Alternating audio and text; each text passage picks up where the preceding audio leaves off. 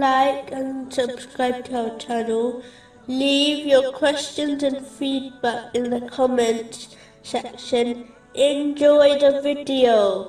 Hassan al-Basri, may Allah have mercy on him, once said, "You have an immediate life, and a life in the hereafter.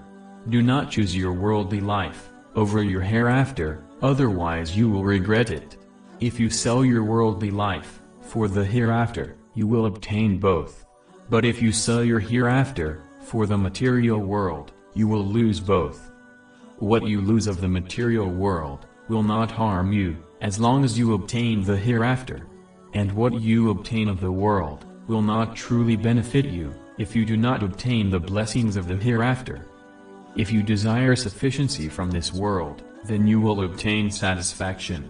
But if what you obtain does not suffice you, nothing will. Death has prevented those who possess intelligence to enjoy the excess of this material world.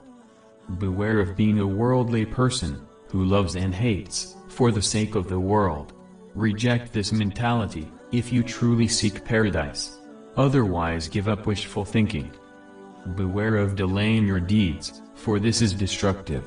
Some spend much wealth on excessiveness and buildings, but the charity they donate is minimal. How foolish!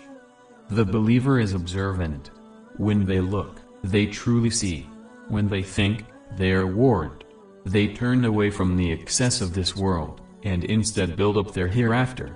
The hypocrite competes for the world, while ignoring the hereafter. They took the world, and their desires, as their Lord. The believer works hard, for a few short days in this world, and never regrets missing out on worldly things. They do not hold the worldly life in their heart. They do not exult over the world which comes to them, nor do they grieve over what they missed out on. They aim for the hereafter, while fearful of Allah, the Exalted. Because of this, Allah, the Exalted, will remove their fear on Judgment Day, and give them a mighty reward.